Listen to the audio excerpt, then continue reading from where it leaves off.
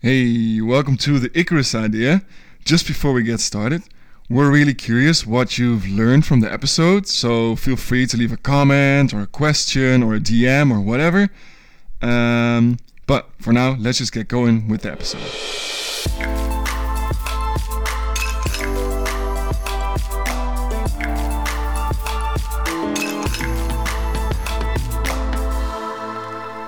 Welcome to another episode of the Icarus idea. Today we are talking to a former TU Delft industrial design student, but I'm not going to do the introduction because that's Bram's job.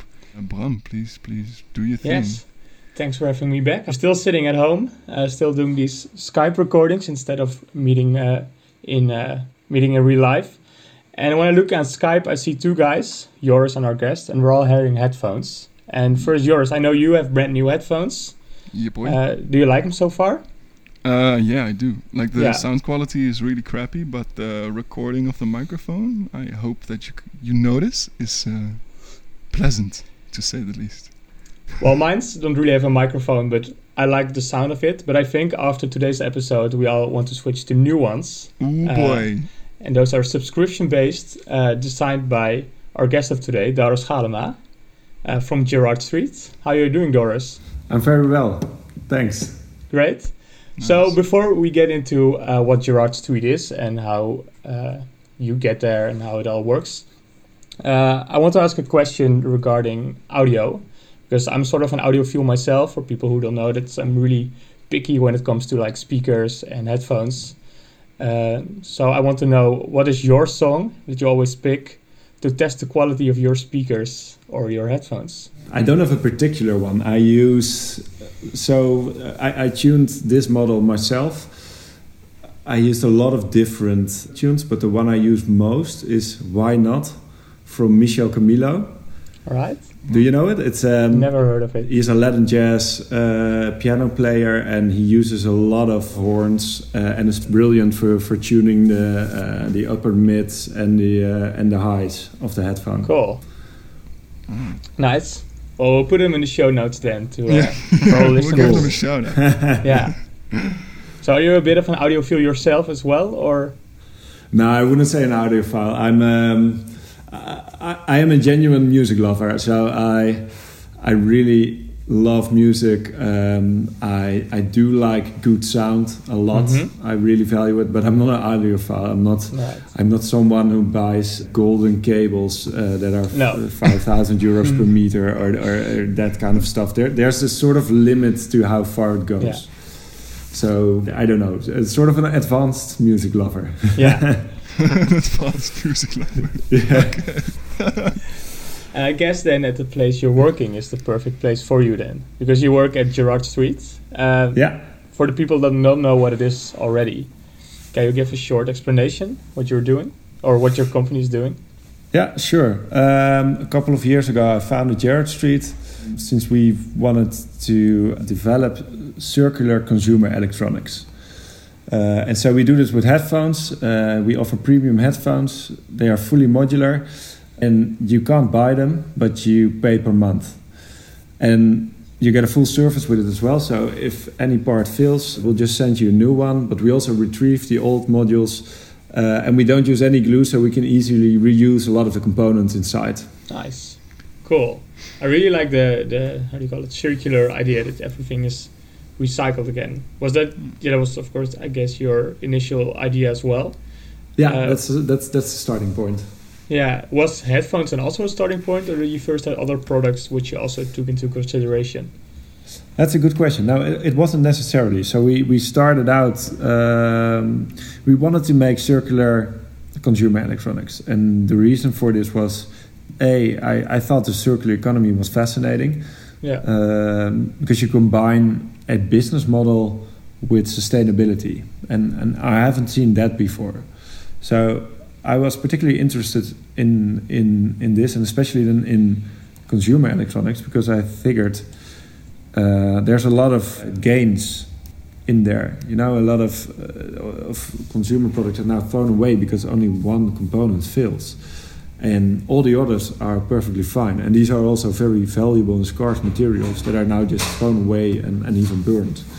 So we figured this is the area with the highest potential, and maybe even the quick fixes. When we started with this mission, we quickly realized it's a lot better if you just pick a product, because then you have something to talk about. Because this mission is too big and vague, and a lot of people ask us, we are trying to raise money or trying to even to sell it to universities. No, so that's why when we decided, okay, let's just pick headphones, because we are music lovers. But second of all, we saw that headphones were on the rise, so there was a lot of growth in the market, and we figured it's a fairly simple piece of electronics. I mean, it's not like a smartphone, you know, what Fairphone was doing at the time. And we figured that's way too complicated for just two guys who just graduated. So that's why we chose the headphone, but also we started validating this idea. Is there market demand for this? Can we actually make this work? And we did this keeping in mind that we might pivot to another.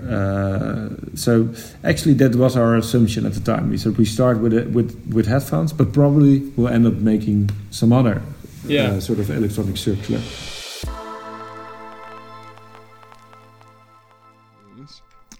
You just said that you tuned the headphones yourself. Exactly. And that kind of triggered me, because when we called you to ask if you wanted to be a guest for the podcast, I was like, oh yeah, I'm gonna call Dorus. He's an industrial design engineer. He works at his own headphone company, so he probably designs those headphones. And then you were like, no, I don't design anything. I don't have anything to do with that. And so I was just wondering, you don't do the designing. Let's just say, first of all, why not? Why don't you do the designing yourself? So when we started with our very first headphones model, this was sort of you call it an MVP, a minimal viable product. So that's a startup term for basically a pilot product, but meaning that you clearly recognize that it's not fully finished. This product we developed completely ourselves, so we did design that one. We also sourced the parts. It was a very interesting mix of designing, but also just working with what we could get. So I started with looking on Alibaba and talking to headphone manufacturers and just saying, what parts could I get from you off the shelf? I just want to make 1,000 headphones. You know, I will never reach the volumes and quantities that you need to start producing a headphone yourself. Mm-hmm. So that's how we started. We just started with picking a lot of stuff off the shelves and sort of fitting a sound module. Later on the process, it got more and more customized. So in the end, it was pretty much a fully customized headphone. We did design this one completely ourselves, and that's also where we stopped. So for the next model, we noticed the first model. It's called the Bird. I think that's the best that Tom and I can do. We are not really good designers. So we asked friends of ours who have a design studio in Rotterdam called Banana Gun, and these are really very good designers. So we asked them to come up with the next model, and they produced 3 concepts for us. Only the exterior, and it was so much better. It's sort of this model. I mean, it's developed a bit over time. They came up with yellow lines and with this sort of turtle shape.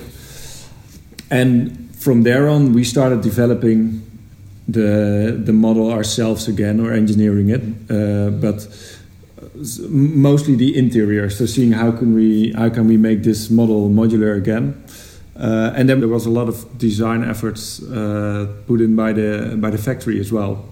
So and these are more of the typical engineering work and the audio engineering. And also developing the PCBs, etc., sourcing batteries, all that stuff is not done by us. So if I look at this model, if I'm fairly honest, there's hardly any design work I did, except indeed for the tuning of the sound. So calibrating the last sounds.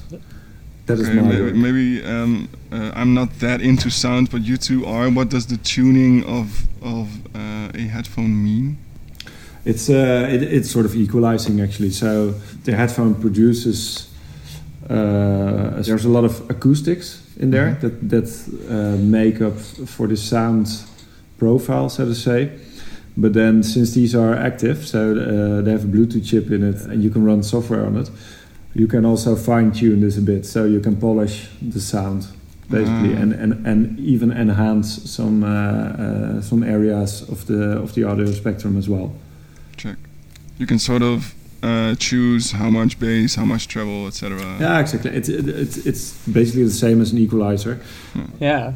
Are the users also able to change the equalizing settings?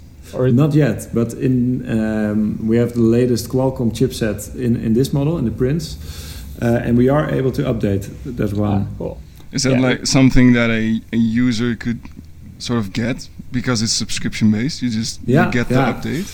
That's exactly what we want to do. So we notice these upgrades are of course a huge perk of the subscription model, but it's very complicated to have updates in hardware.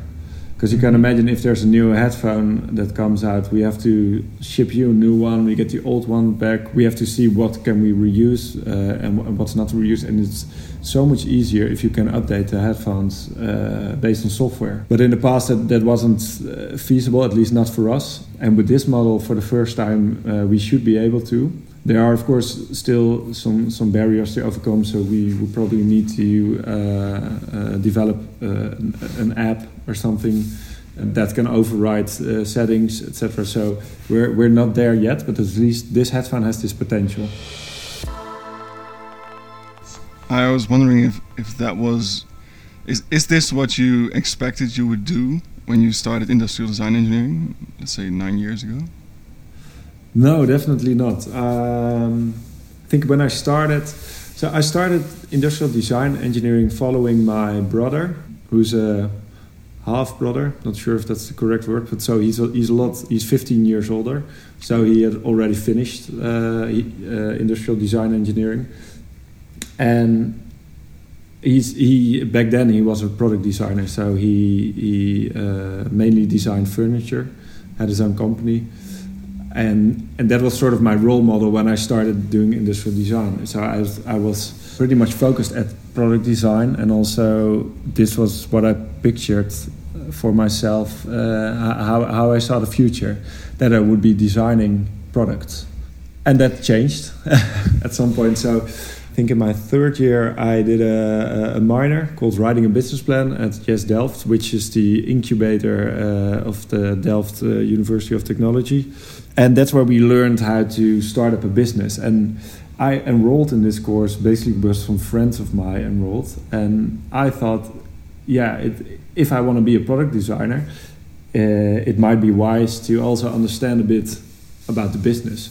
But I had no intention of starting my own business. My friends had, and I just followed them because I figured, this looks like a smart course. But during this course, all these entrepreneurs were invited. And that was the cool part of the course. So it wasn't about the theory that we learned. It was at every course. I think it was 1 day a week. At the end, they invited an entrepreneur who would talk about his startup and his business and his failures, and who would just speak with so much passion about their projects.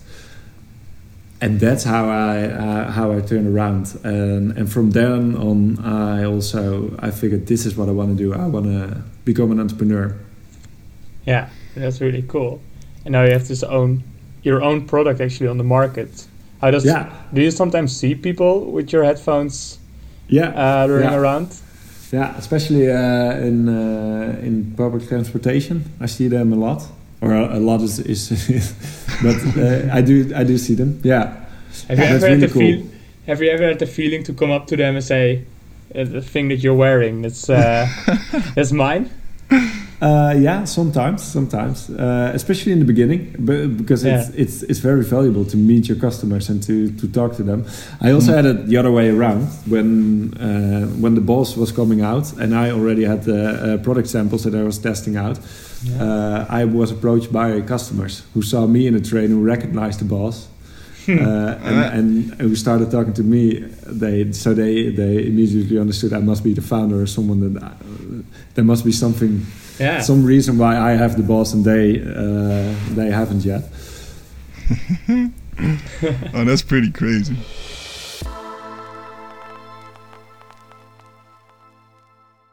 I believe you did some crowdfunding, and I'm not sure if that went always as successful as you wanted it to be. Like, maybe tell us about that, or do you feel like you made any other failures that you'd like to share? The crowdfunding, the first one was definitely a success. And the second one was also a success, but it wasn't as big as we hoped. But with the first one, we even were nominated, or we won a prize, I think, for top 3 best crowdfunding campaigns of that year. Cool. Because we had a lot of traction, and a lot of reach, especially. We were picked up in virtually any newspaper. We were on TV. And we subscribed almost 400 users, which was, I think that's the reason why we were nominated for this. That was the I think one of the highest scores of that year for a Dutch crowdfunding campaign, so not for an international one. It's really cool to do a crowdfunding. It's also it's a lot of work. I think it's usually underestimated. So I'm being called for advice once in a while by other entrepreneurs who want to launch a crowdfunding campaign. And I remember myself as well thinking in the beginning that it's just you make a cool video, you upload a story, and that's it. And then you sit back and wait. It's really, that's really not the case. It's a campaign. So you are campaigning, and that means you're doing a lot of pre-work. So rule of thumb is that you should have between 35 and 50% of the backers that you want to have. You should have them in the pre-order campaign already before launching the crowdfunding campaign. Actually, most of them make sure that they already have 100% before starting the campaign. The same goes for if you want to use ambassadors, if you want to use PRs, the entire campaign has to be thought out before launching the campaign. And then once you're in it, it's just on social media, answering questions, chasing down the press. I remember the second one I was together with Tom, and we had, 180 journalists to call. So we just divided the list and started calling, and we spent days just because, of course, a lot don't have the time or they don't pick up immediately. So we really spent days only calling people, and it's a lot of work. But what about did you have any other real failures where you think, whoa, I wish I'd done that differently? Yeah, we have a lot, but I'm thinking, what's the biggest fuck up that we... So one sort of a crisis was where we worked together with a financial expert. He was our accountant or our bookkeeper. And this sounds like it's going the wrong way, though. Yeah, it is. He was pretty expensive as well. So because we thought, let's do this right. So he was one of the more expensive guys. He was recommended by someone from the accelerator. So we thought he was legit. And we had a coach back then as well that we were in regular contact with. And at some point, she was pressing us, is your annual report already deposited at the Chamber of Commerce? And we thought it was. But at some point, we figured out it wasn't. So we started calling this guy, and we asked him, why, what's the matter? And he said, no, it's there's no worries. You can just ask for for a delay, or you can ask to postpone it, and that's fine. Yeah. So we said, okay, that is fine. But when we talked to our coach again, she said, no, that's not true. There's a limit. You can only postpone it so much. No. Only 12 months, and you have passed the limit now. And she said, this is you guys are basically this is not right. If someone lies to you about this and doesn't do his work, that's not the end of it. There's more going on. And so we found out that he hadn't done any administration whatsoever. No. And I won't go into details, but it's solid to say that we were even worse was that I recommended him to a friend of mine as well. Oh no! And he started working for this friend as well. So this was a clear fuck up. I think that was one of the biggest fuck ups. And then I'm thinking we have a lot of small fuck ups, you know. Maybe not say fuck ups anymore, because we have to edit fuck ups every time we say it out of the. Really? Yeah, I don't think we can say. Oh, you do a peep. Yeah, we do, or screw ups. We do screw up. Yeah. Oh, we're messed up, lads. We messed up. Yeah, we up, yeah.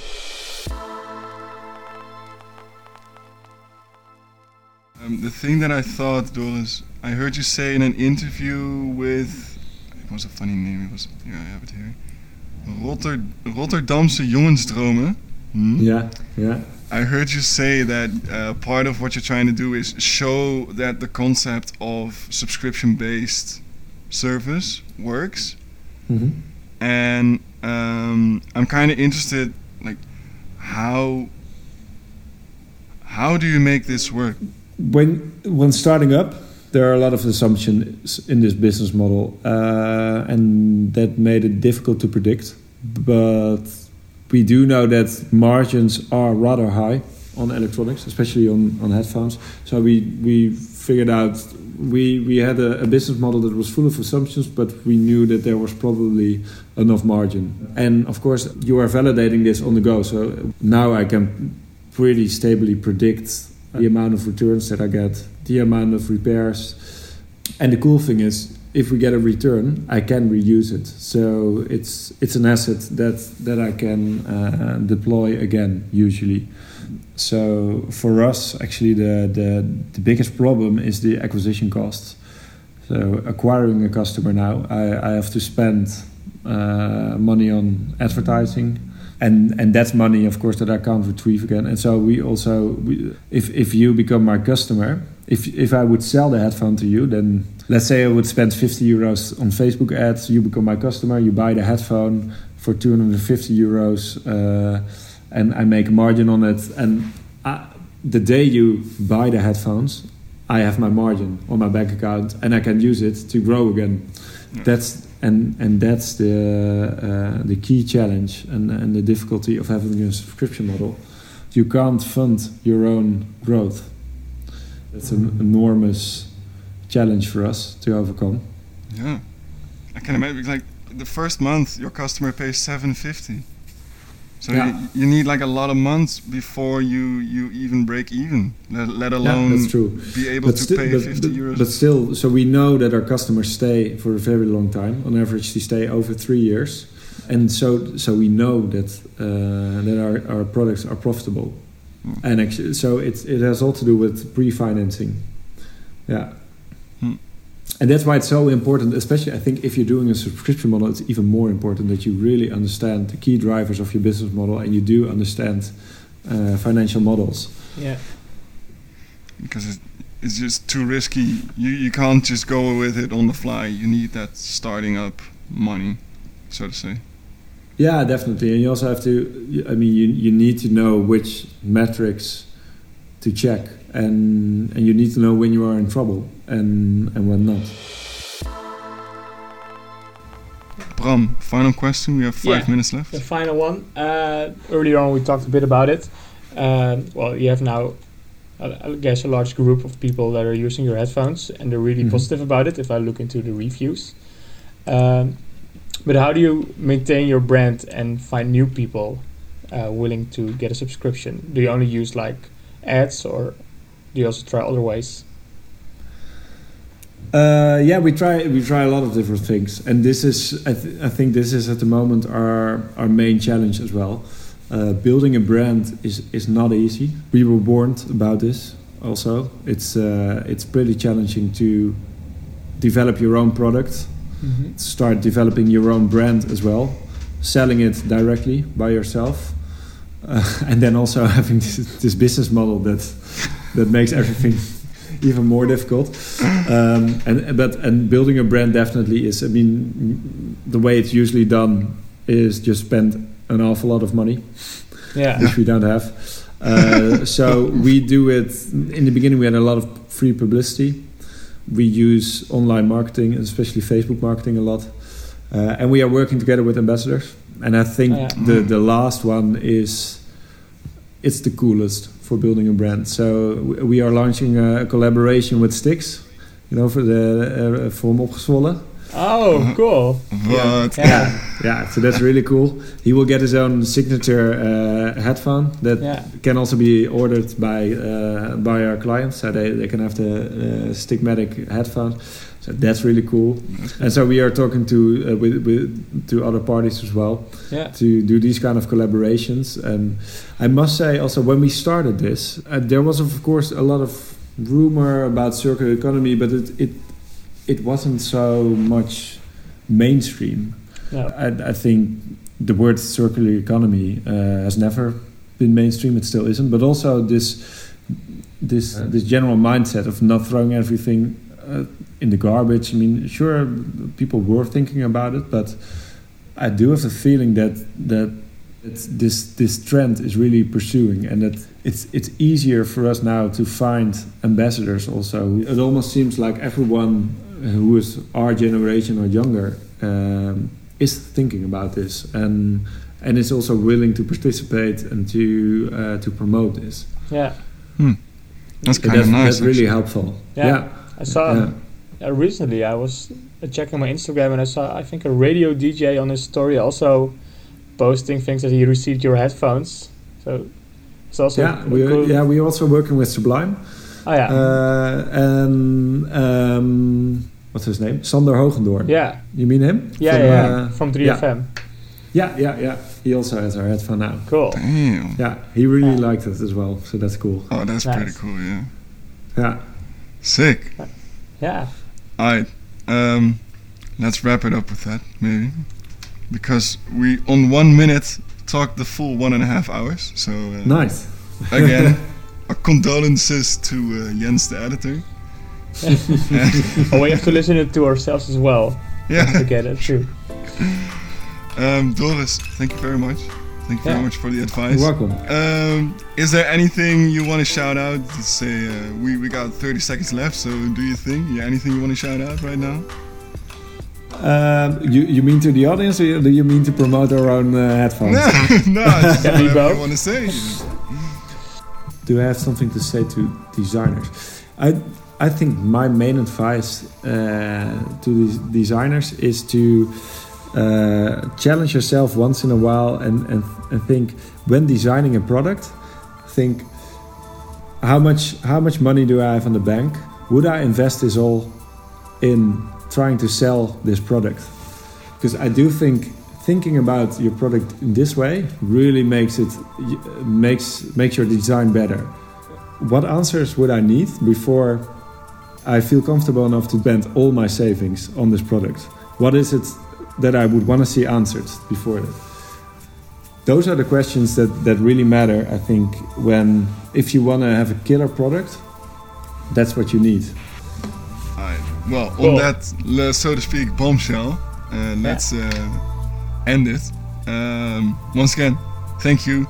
The listener, thank you very much for listening.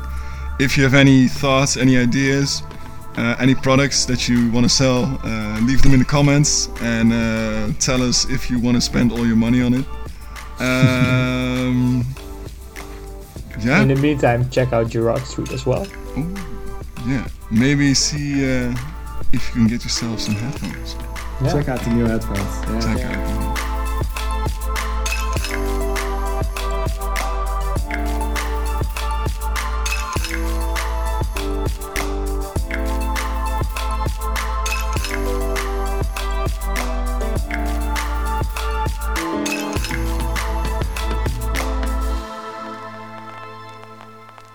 What's the song again? I forgot.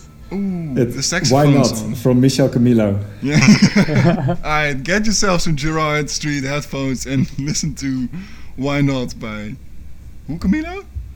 Michel Michel Camilo. Camilo. It's Right. Camilo. Or maybe... No, it's one L. Yeah. Okay. That's Yeah. it. Well, And Folk by Madonna is the one that I always heard. So That's also That's another a very story. good record.